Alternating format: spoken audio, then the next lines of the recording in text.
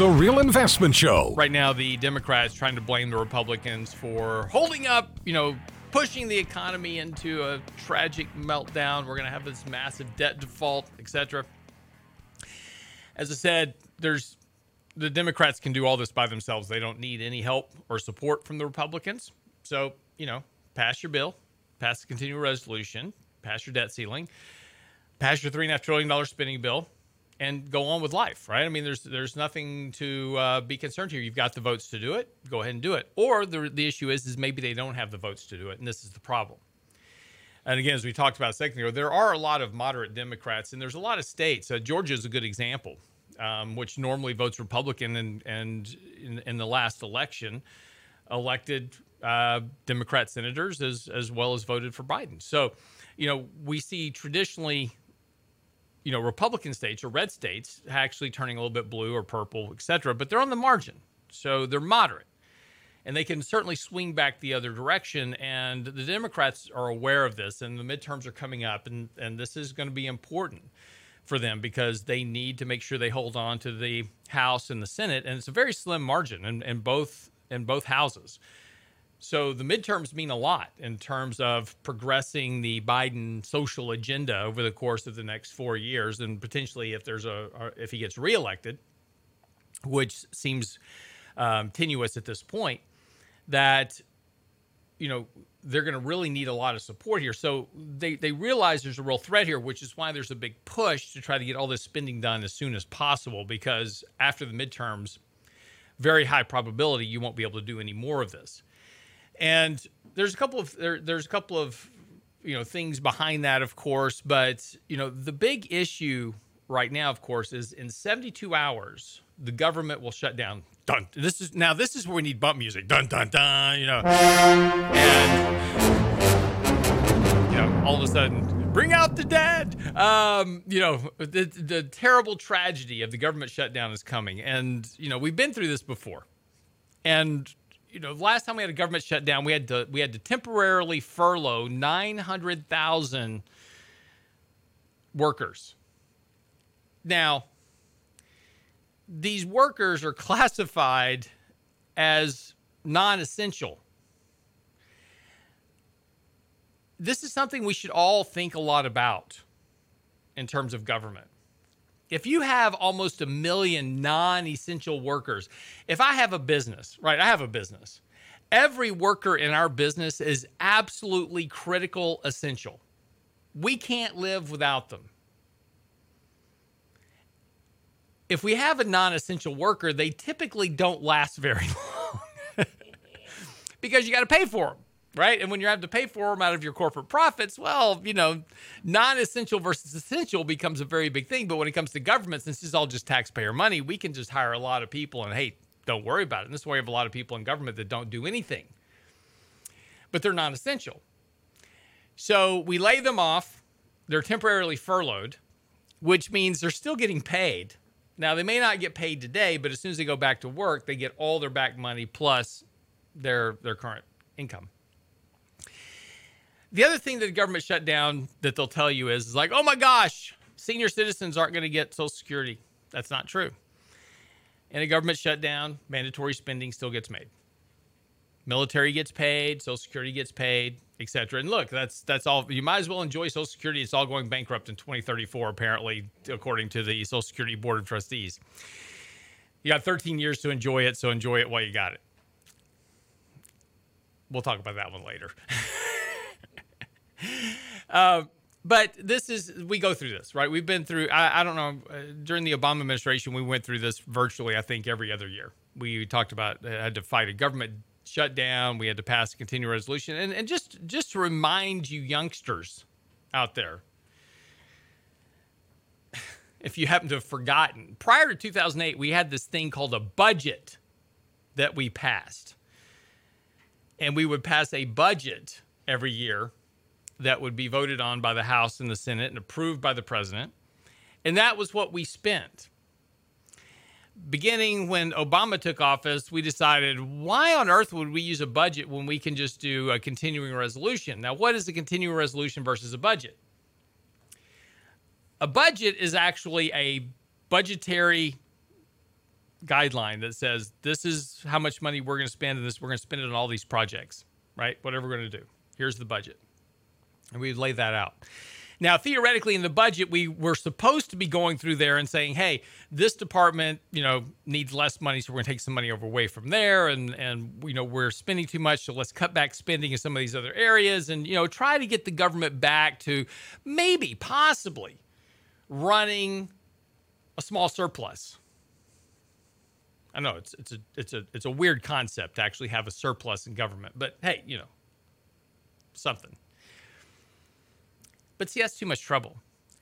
The beautiful thing about a continuing resolution is if you spend $1 trillion last year, all a continuing resolution says is you get another $1 trillion to spend this year plus 8% because spending went up 8%. Somehow magically, it cost 8% more this year to run the government than it did last year. Now, I don't know where you come up with 8%. I mean, inflation's not 8%, so it doesn't cost 8% more to run the government. But, we got to give everybody raises and all that kinds of stuff, right? So every year we pass a continuing resolution. It's just last year's spending plus 8%. We've been doing this now since 2008. Do some simple math. What's 8% times 12 years? That's how much more your spending is just based on the continuing resolution. Not to mention all the other spending that you want to do. And this is why when we pass these continuing resolutions, it only funds the government basically for about 6-7 months. Then we run through that money and we have to do another continuing resolution later to fund the government through the next cycle. But this is the government largesse that's been going on now for over 12 years. And the lack of having any real kind of fiscal responsibility of any consequence in Washington. But we come up every other couple of years, we come up with this whole thing. It's like, oh my gosh, we got to shut down the government. We got to raise the debt ceiling. If we don't, we're all going to default. No, we're not going to default. There's a big difference between a default and a technical default. A technical default is, yes, if our interest payment on our treasuries, plural, are due September 30th. And we don't make the interest payment on September the 30th. Yes, we are in technical default. Have we ever been in a technical default in the U.S. before? As I said in the first segment, yes, we have. Several times. The U.S. is not immune to defaulting on their debt. Why does nobody worry about a technical default? Because everybody knows that as soon as we pass whatever we're going to do, whatever song and dance we're going to do to pass the debt ceiling and pass a continuing resolution or pass a budget or whatever it is, first thing that happens is the interest payments get made. Mandatory spending. It's an important concept to understand in how our budget works. We have a mandatory spending section of our budget and we have a non-mandatory spending section of our budget. What's in non-mandatory? Department of Education, Parks and Wildlife, those type of things. Such is why, if you remember back when Obama first shut down the government, back under the Obama administration, do you remember all the hoopla over the fact that people couldn't go to a national park? It was like terrible. It's all over the media. People being locked out of national parks. They can't go see Yogi Bear. Terrible. They show pictures of the entrance to the park, and there'd be like a bench with a lock on it because you couldn't had to keep you locked out, right? It's terrible. I know. Yogi and Boo Boo got no treats at all. So but see, National Parks and Wildlife, that's non-mandatory spending. What did get paid during the shutdown? Social Security, military. They get paid. That's mandatory. So mandatory means it doesn't matter what happens, that gets paid. Non-mandatory is stuff that doesn't get paid. Department of Education. May not be the worst thing in the world to shut that puppy down for a while.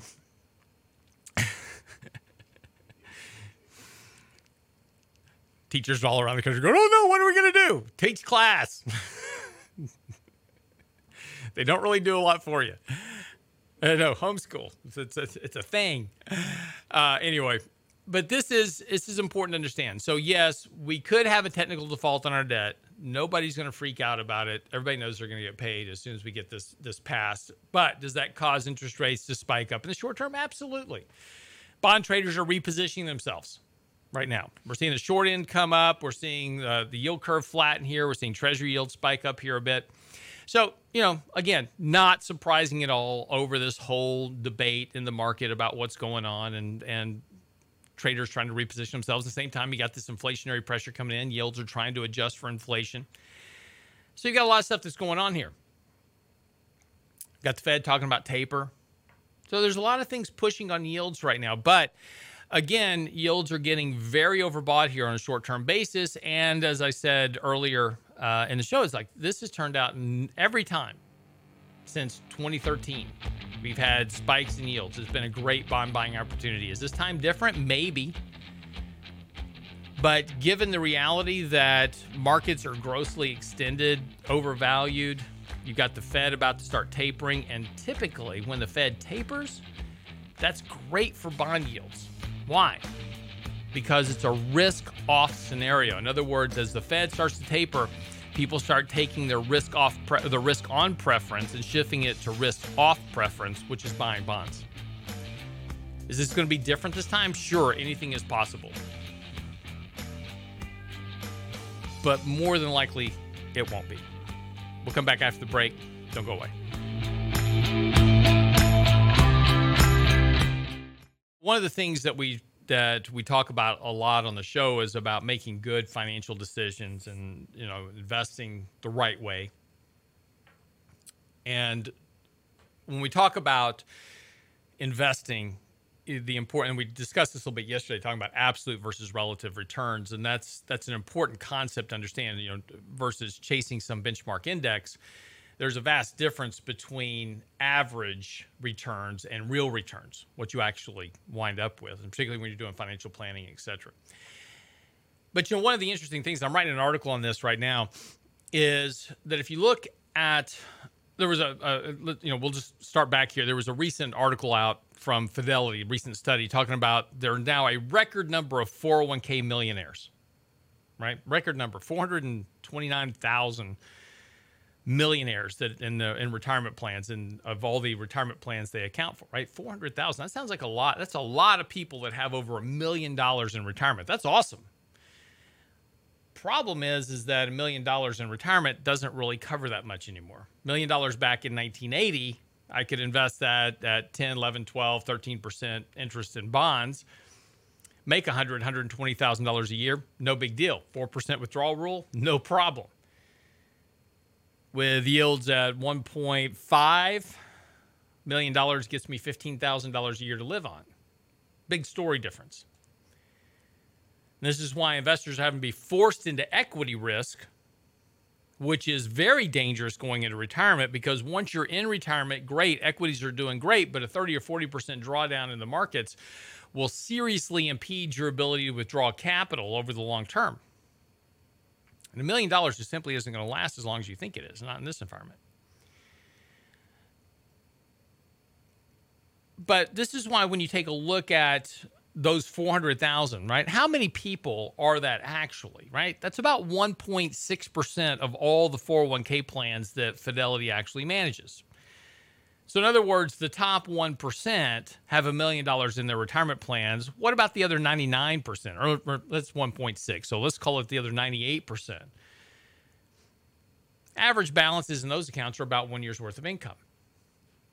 And so the problem always comes back to the fact that we just don't teach people well about finances, period, right? We talked about this yesterday. We don't teach this in school. We don't educate people. But what we do a very good job at, and this is a great thing about social media, television, etc., everything we're bombarded with every day, right? Every time you're on social media, you're scrolling social media, and every other scroll is an ad for you to buy something. And, we've talked about on the show before, is my wife and I were out talking the other day, and we're sitting on our back porch. We have our phones with us, talking on the back porch about, we needed to get a bench for the backyard. And next thing we know, we're getting ads on Amazon for, backyard benches, right? Just, that's stuff that kind of happens. Don't know how it happens. It just kind of happens. But, we're constantly bombarded with these advertisements to buy this stuff. And as compulsive individuals that we are as Americans, we tend to do that. We know we should save, and the biggest problem for individuals is that everybody knows they should save money. And we do it backwards, right? We get paid, we go spend all our money, and then we go, well, we should probably try to save some money, right? And there's some simple rules for combating that. But, as individuals, we're just constantly bombarded by these ideas of paying for, buying stuff, right? We just got to buy stuff. 70% of the economy is driven by consumption. It's what you and I buy every day. And we're not talking about just gas, food, cost of living, clothes, and we're talking about all the crap we buy. Go through your credit card bills and look at all the random stuff you bought. And that's what we call leakage in the financial planning world, right? You got a lot of leakage. Those $5 Starbucks, etc. You got a lot of leakage going on within your spending. But the credit card companies, the finance companies, the Wall Street companies, they make it as easy as possible for you to spend more money. MasterCard is now, and this is the new rising trend as of late. Now, this is something that millennials and Gen Zers are taking on hand over fist. MasterCard's now entering into this whole buy now, pay later program. And we're seeing a lot of companies do this. There's been a couple acquisitions lately of these buy now, pay later type companies. And you're going, well, in the credit card, buy now, pay later? Yeah, it is. This is even more. Even more, because now we can buy it now and pay it a little later, right? MasterCard announced an installment program for U.S. and Australian and U.K. markets on Tuesday. Buy now and pay later has become the battleground between banks and fintechs, with Affirm, Amazon, Square, and major Wall Street banks competing to issue installment loans. These increasingly popular loans let buyers split up purchases through monthly, often interest-free payments. They're interest-free for a little while until you miss your first payment. And then you get hit. Remember, there is no free lunch in life. There's nothing for free. You're either overpaying for it up front or you're paying for it on the back end, but somebody's making money somewhere and they're making it off you.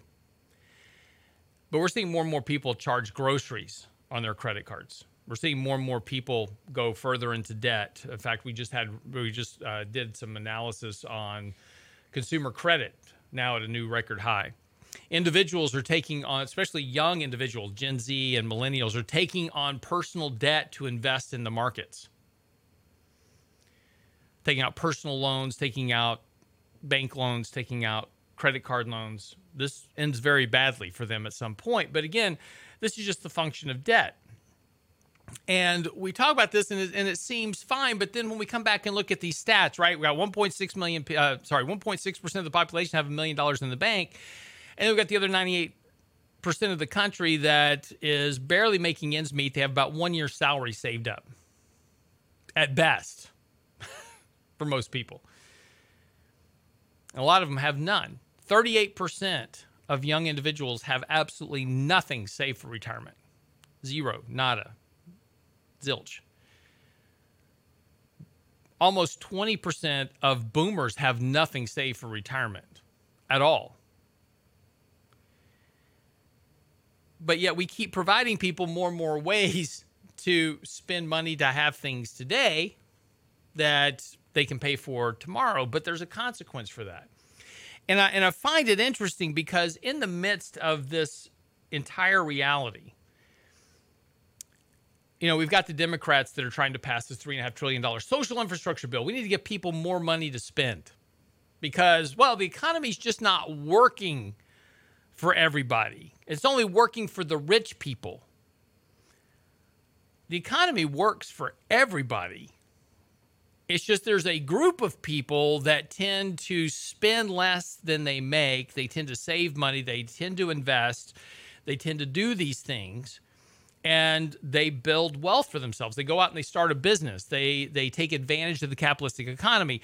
Then you've got a whole nother group of people that simply succumb to the mental brainwashing of American media and spend literally everything they have plus more to live a lifestyle they really can't afford.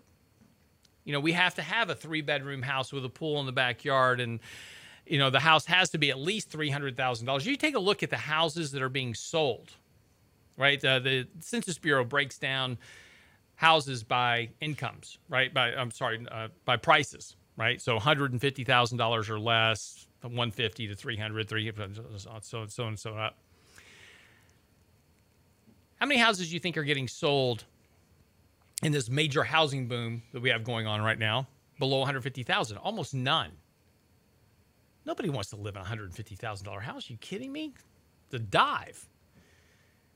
I need at least a $250,000 or $300,000 house if I'm going to buy a house to live in. I mean, come on. I need at least 3,000 square feet, whatever, right?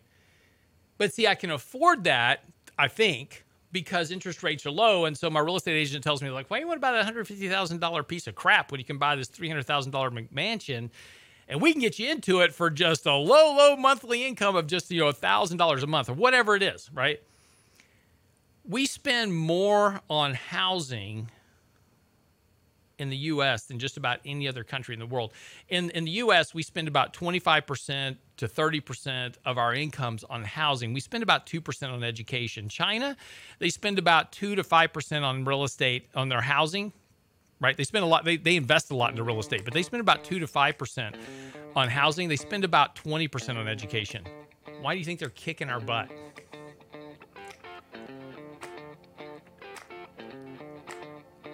All these ideas sound great, right?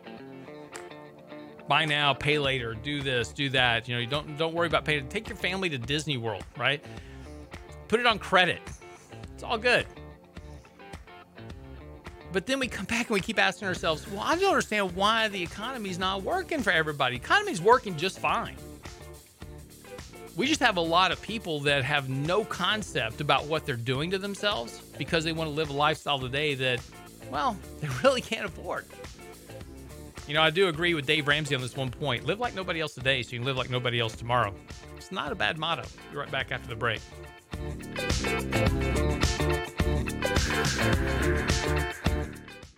So just talking a little bit about this whole idea of, spending and figuring out new ways that I can buy now and pay later. And again, it sounds great, right? But, finance companies are pretty smart about this stuff. And this is why they make billions of dollars in revenue, because they know that people will default, et cetera. So if I give you interest-free payments today, you're either going to overpay for it up front or you're going to pay for it on the back end when you miss payments. But, the math is pretty simplistic. And, talking about this whole idea of the economy's not working for everybody. And this is one of the other misguided things that's going on right now. There is a petition running right now on petition.org that is nearing almost 3 million signatures. And that's a petition wanting $2,000 a month in government stimulus forever. So in other words, $2,000 checks every month to households forever. Sounds great. Extremely misguided, though. Why? Because it only works for 1 year. What do you mean, Lance? Why would it only work for 1 year? If I'm getting an extra $2,000 a month every month, that's great, right? Why even work, right? I'm just getting $2,000 a month. Why even go to work? I'll just kind of do what I want. It works for 1 year. Why does it only work for 1 year? Because once you stick $2,000 a month into households, in the first 12 months, everybody will go out and they will spend their $2,000 a month. Who realizes that people now have an extra $2,000 a month? Everybody's selling you product. So if I have a business that is consumer driven, what do I do with prices? You got extra money, I'm going to raise my prices. There was a great lesson we should have learned from college universities. When the government took over student loan debt and we watched college tuition skyrocket through the roof, we should have picked up on the clue right there that, hey, giving people money without any responsibility is probably not a great idea. Because colleges go, hey, government's going to fund your tuition? Pfft, I got this. And college tuition soared. If you give individuals $2,000 a month, it sounds great. And for the first year, everybody's going to be very happy. But prices are going to go up. So this is the simple math of how this works. Let's assume the economy is at zero. Okay, and I give everybody $2,000 a month. At the end of year one, I'm going to have a 100% increase in the economy because everybody's going to go spend their $2,000 a month. Next year, and assuming no other incomes, right? We're just a very simple example here. Okay. So I give everybody $2,000 a month. They all go spend all $2,000. My economy is going to go from 0 to 100% growth in the first year, right? Whatever that total number is, $5 trillion, whatever it is, I've now got a $5 trillion economy. The next year, I give everybody $2,000 a month again.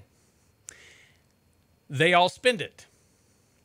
My economic growth at the end of year 2 is 0. Because I'm spending the same amount of money, I'm not spending any more money. So $2,000 a month sounds great until all the businesses go, hey, you've got an extra $2,000 a month. I'm just going to raise my prices. So there you go. And all of a sudden, that $2,000 a month gets absorbed into inflation and the cost of living. And next year, guess what? You are right back to where you started again. And the economy is not growing. And now you're going deeper and deeper into debt to supply this $2,000 a month to individuals. And if you think the economy is not working for these individuals now, you just wait until you give them $2,000 a month. The economy really won't work for them. You know, there's an old saying is that, you know, socialism is great until you run out of other people's money. And that's the problem.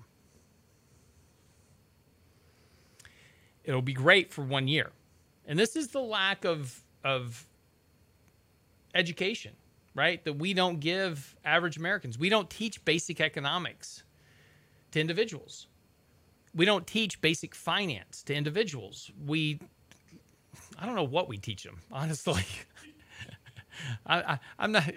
History's great. You know, it's good that we teach them English, although they don't use it. You know, but the important things, I think we're kind of missing some of the important things that we should be teaching our youth and individual coming up. But we typically, I guess, miss that. But this idea of $2,000 a month, it sounds great. Look, we're in that moment in time where we are watching the world turn socialistic. Angela Merkel, her conservative party just lost out to social democrats. They've got big problems in Germany. We're doing everything we can to be as socialistic as possible, as soon as possible here in the U.S. And people like this idea because under socialism, I get free stuff. But that's not really what you want. You don't really want free stuff because once you start getting free stuff, the free stuff costs you a whole lot more than when you were paying for it and earning it. And unfortunately, throughout history, these things don't work well. They don't work well for anyone. And if you think there's a wealth gap now, wait until you turn socialistic entirely. The whole reason that those in power want socialism is because it makes them more wealthy and more powerful. Socialism is great for those at the top. It sucks for everybody else. But we don't tell people this, right? People don't read history. They don't really study history. They don't look back at countries that have been socialistic in the past. Why do you think there's people that try to flock here from all over the world, particularly from countries like Russia, China, and other socialistic countries? Why do you think they're trying to get here? You know, the U.S. was the first and only experiment in freedom. We gave people freedoms under the Constitution, and we said, go forth, be free, and prosper. And the American experiment was the most successful experiment of government management in the entirety of world history. And we're not talking about wealth in the U.S. being just a little bit better than that in the rest of the world. We're talking about wealth in America being head and shoulders above that of anywhere else in the world. You earn $30,000 a year in the United States. You go, man, my life sucks. I'm barely getting by. But $30,000 U.S. is in the top 1% of income earners for everybody else in the world. Why do you think people that expatriate from the U.S. go to other countries with their money? Because the cost of living is exceptionally cheap in other countries. I mean, you can hire an entire house of maid staff for like $100 a month, and they're happy to have it. You think income inequality in the U.S. is bad? Go to other countries. You think healthcare in the U.S. is bad? Go live in other countries. I've done it, right? I've been there. I speak from experience, not from assumption. You have the greatest opportunity ever in America right now to build back better, right? Using the capitalistic process. But you're voting to destroy that process. And what you're voting for is not going to build back better. It will build back socialistic, which is, throughout history, the worst of possible outcomes. Again, as a boomer, I'm not sure I care. I'm not going to be around long enough to worry about it. For Gen Zs and millennials, you need to be careful what you're voting for. You get the government you vote for, and you get the outcomes you vote for. And voting for things like $2,000 a month, it sounds great, but it doesn't work. And again, just basic economics, basic math will tell you that it won't work. We just have to do the work. And again, we have this great opportunity to participate in the American experiment while it's still alive. And you have the opportunity to make a lot of money with it. You just have to be willing to go out there and take the risk. And you've got to go out and do it every single day. And guess what? You're going to fail. There was a great line the other day. Michael Jordan took 946 game-winning shots during his career. I mean, we're talking about at the buzzer, game-winning shots, 946 of them. He only made like 145 of them. He failed way more than he ever succeeded, but he was the greatest basketball player ever, right? This is the point of American exceptionalism. This is the point of capitalism, is that you have the ability to go out and succeed. You may fail a few times, but you've got to pick yourself up, dust yourself off. You got to do it again. And things don't always work out, but that's okay, because every time you fail, you're one step closer to success. And we envy those that succeed, right? We go, wow, look at Mr. Jones. He was an overnight success. Yeah, it only took him about 20 years to get there, but yeah, he's very wealthy now. There's probably not one businessman that you will talk to that is successful. You go mentor yourself with somebody who's successful. And almost every one of them have either filed for bankruptcy at one point or the other, lived on the street at one point or the other. I mean, have basically been broke at one point or the other, and probably more than once before they actually succeeded. But that's the difference. That's what capitalism gives you. It gives you the ability to fail and to succeed. Socialism doesn't. It just creates failure for everybody. Wraps up the show for the day. Be back tomorrow, of course, for Wednesday's edition. Danny Ratliff joining me in the morning. Get by the website, realinvestmentadvice.com. That's realinvestmentadvice.com. Our new blog post is out talking about, is the market melting up? That's on the website now, along with all of our other articles. Our daily commentary is out as well, talking about the yield spike, what's going on. That's on our website right now as well. You can subscribe for that free daily delivery right to your email address, realinvestmentadvice.com. We'll see you back here tomorrow. Sign up for the Real Investment Report now at realinvestmentadvice.com. It's a rich man's world.